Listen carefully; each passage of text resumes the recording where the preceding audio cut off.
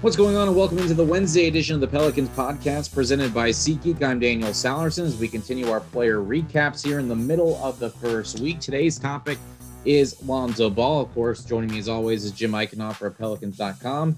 And now joining us is Christian Clark, who covers the Pelicans and the NBA for the Times-Picayune Advocate and NOLA.com. Christian, how are you? How are you enjoying the playoffs? Oh, it's been a lot of fun, man. Catching up on a little sleep, watching some Billions, and just mainlining basketball. I really enjoyed Facu Campazzo, nutmegging somebody last night. So we're off to a good start. How many Top Shot, I guess, I don't even know how you call it, cards have you purchased? Moments? How many moments have you purchased since the offseason? I've been taking it easy since the offseason. Me and my wife both agreed that I only have X amount of money to load into the account. So, I got to kind of sell off some to keep getting packs. So I'm not just, spending 100% of my paycheck on Top Shot.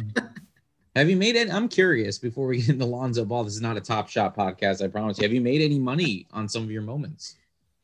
I actually don't know what the value of all of my moments are. I don't know how much I should talk about this, but I have two Zion moments that I'm just sitting on for the long haul.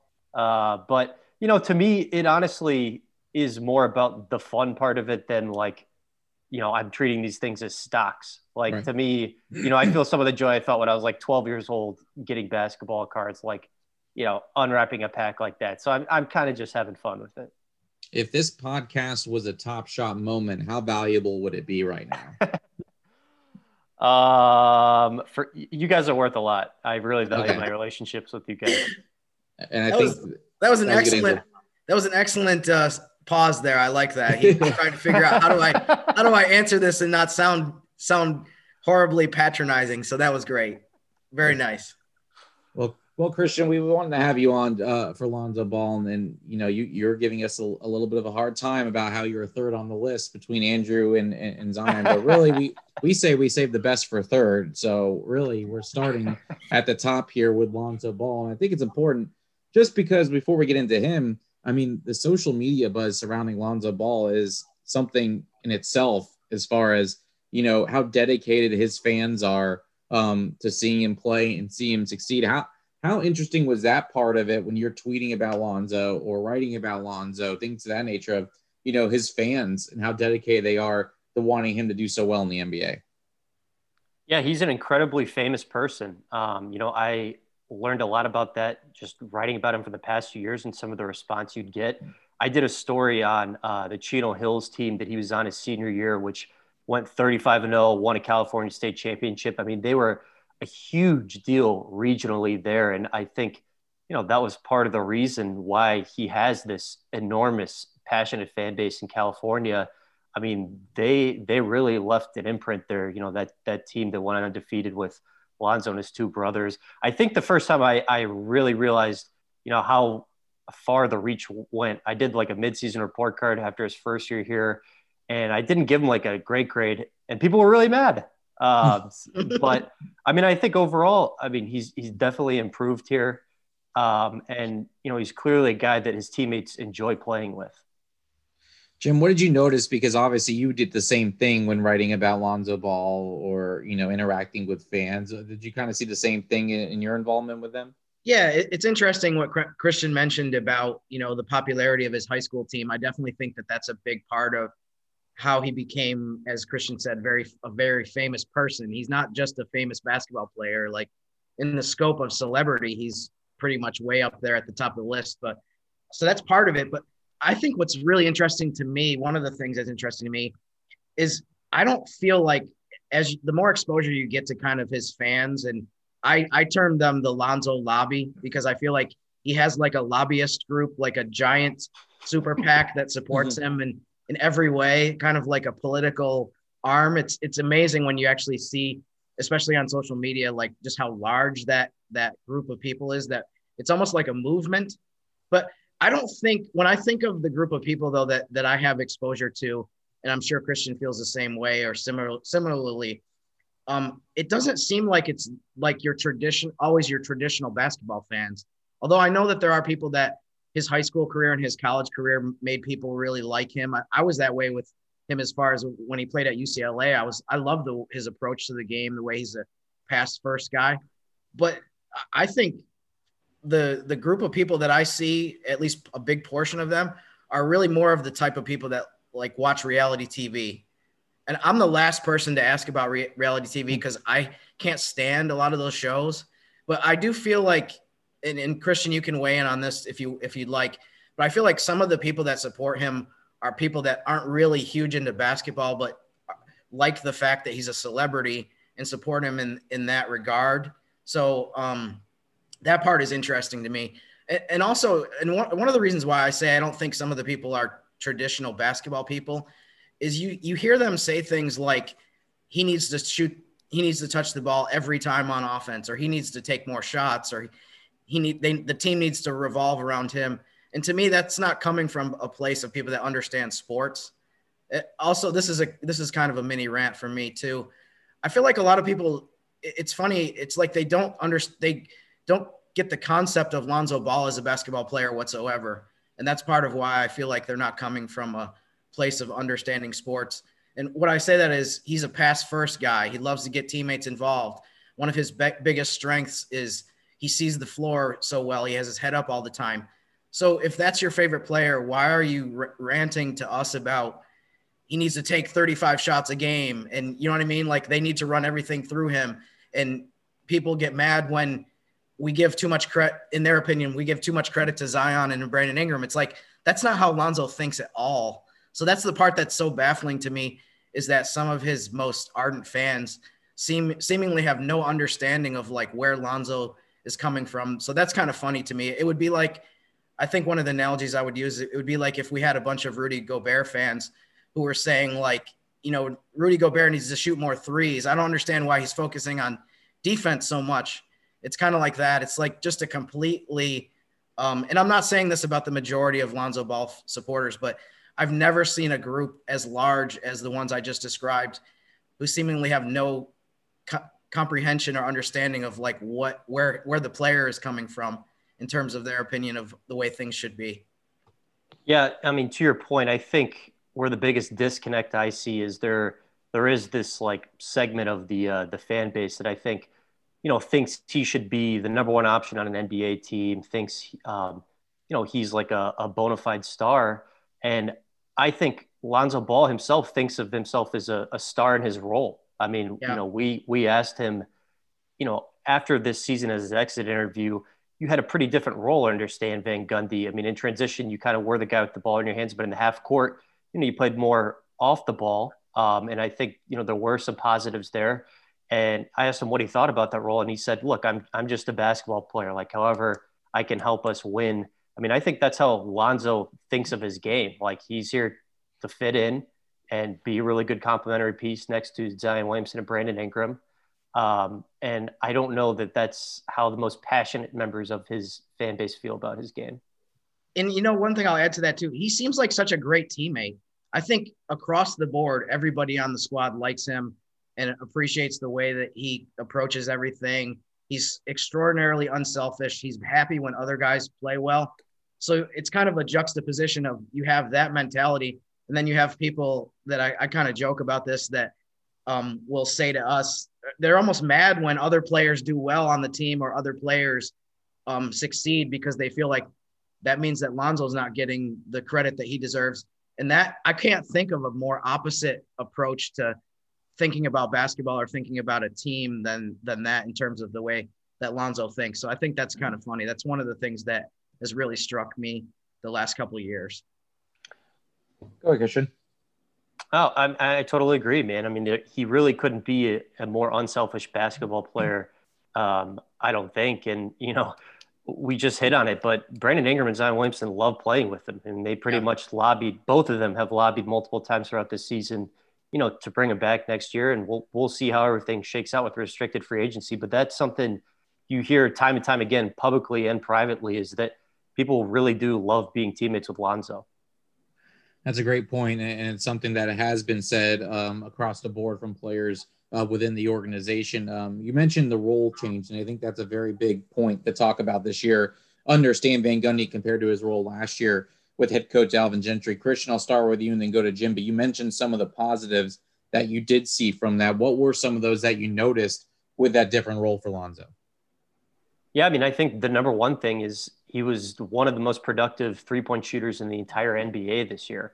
I mean, the efficiency was up a tick from last year when it made a huge jump. He was up above 8 attempts per game from three-point land.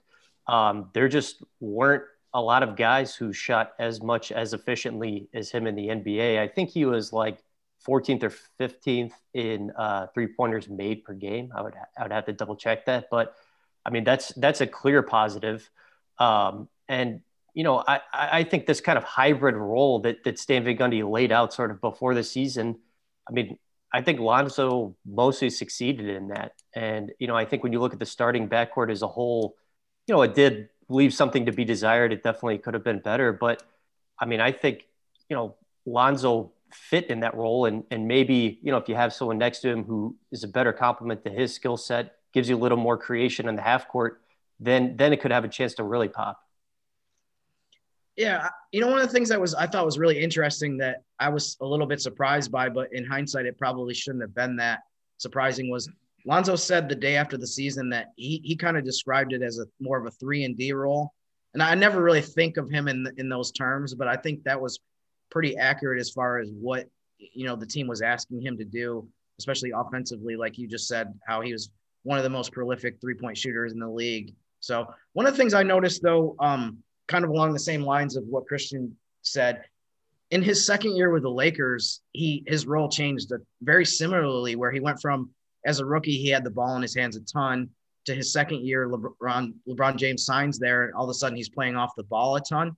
But I think the big difference between year 2 for him and then year 4, which just ended here in New Orleans, is his three-point shooting is so much better. So he can acclimate to that role a million times better than in his second year with the Lakers. He had a lot of injuries in LA and missed a bunch of games in his second season. He missed the last, I think, 30-something games that year.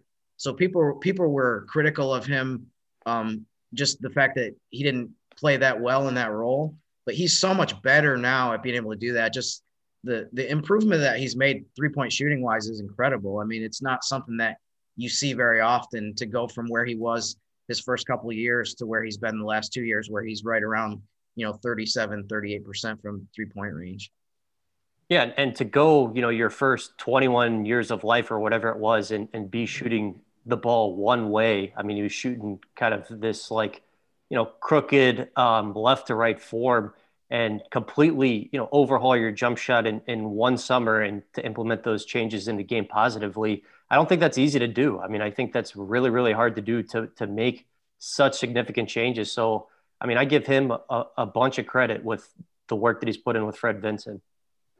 Absolutely. And you talked about it, Chris, as far as sometimes, that backcourt had a lot left to be desired of. And, that translated into games as far as wins and losses. And I kind of felt like Lonzo a little bit summarized how the Pelicans season went as far as the roller coasters. You'll see the games with Lonzo with 6, 7, 8 threes, and the Pelicans are getting a win.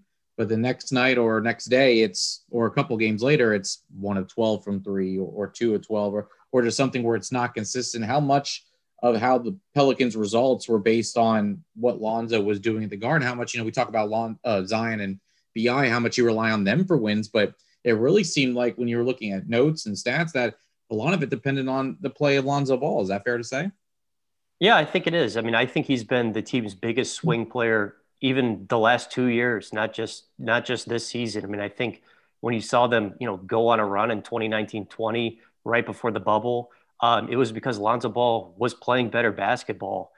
So I think that's definitely fair to say. I mean, when he's on, the Pelicans had a pretty good chance to win more often than not. As far as some things that he can continue to work on, I think to smooth that inconsistency out. I don't think he has a lot of counters in the half court when his outside shot isn't falling. And this is something I've talked about a lot over the last 2 years.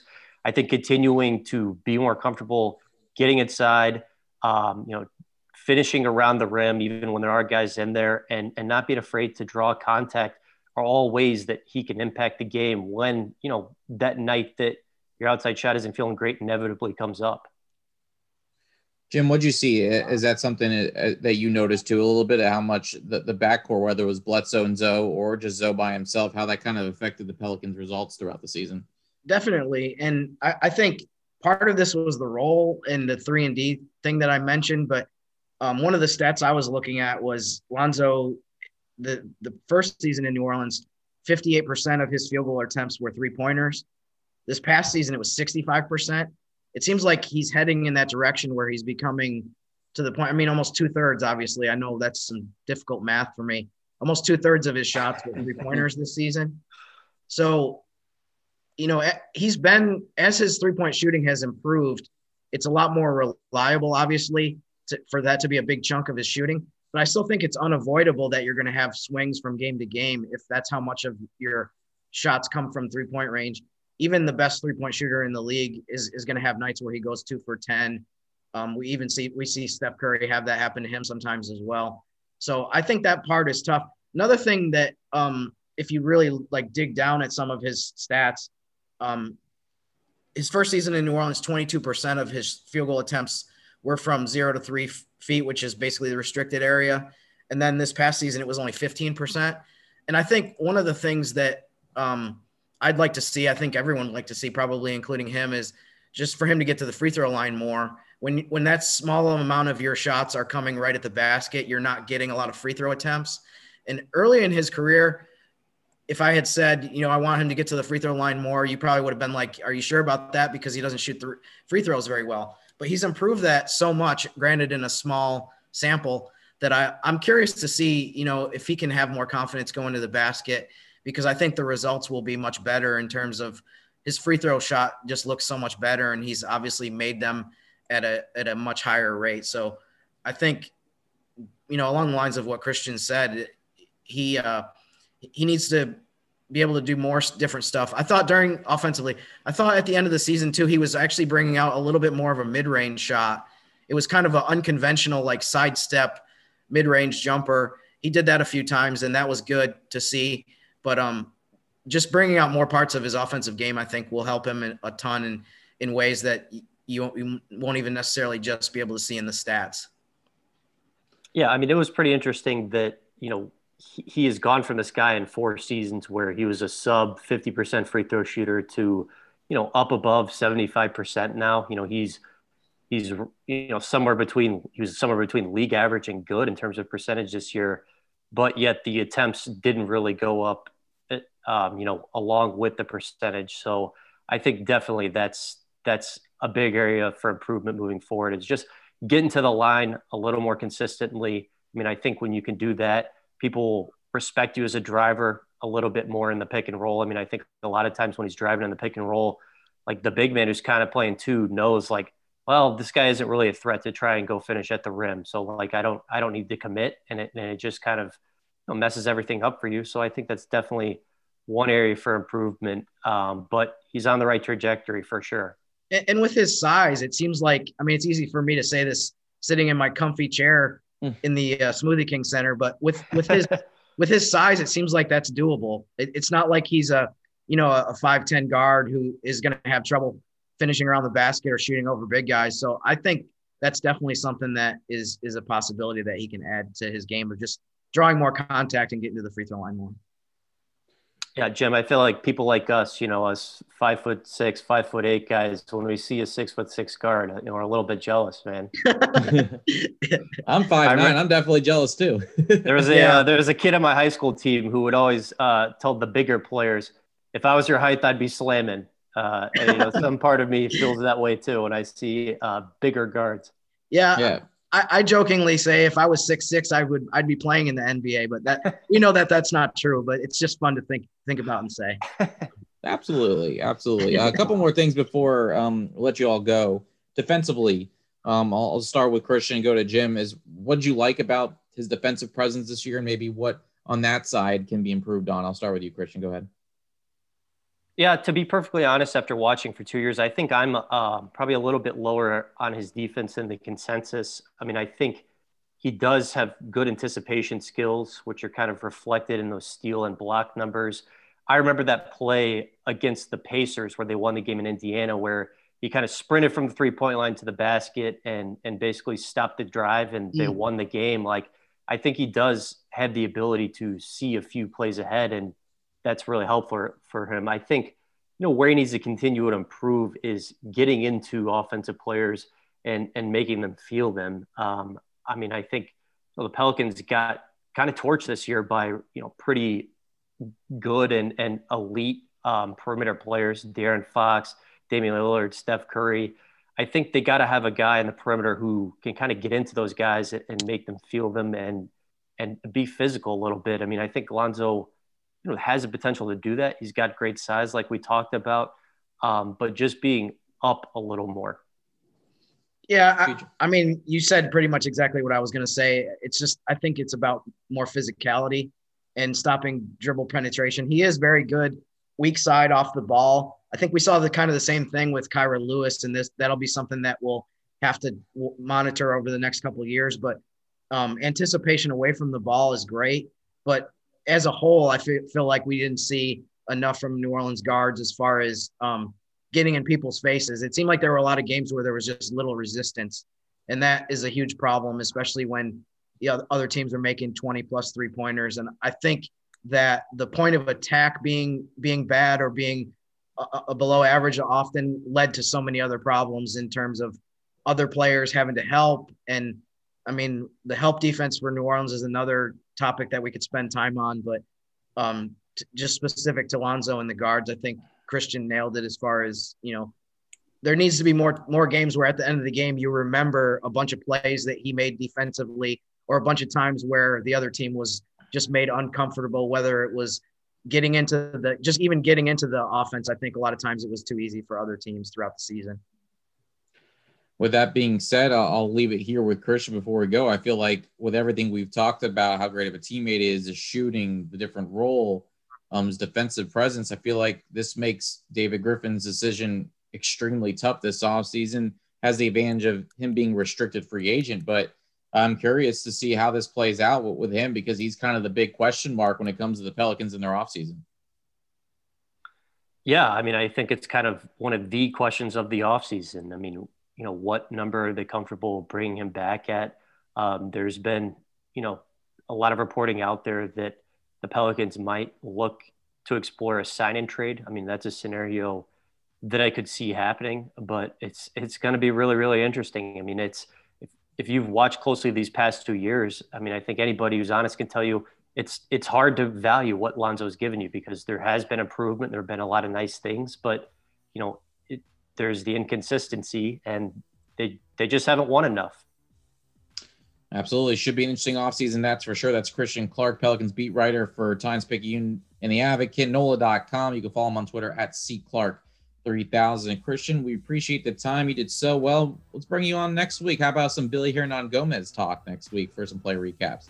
Hey, man, if you start giving me the plush assignments, I might gift you a Top Shot moment.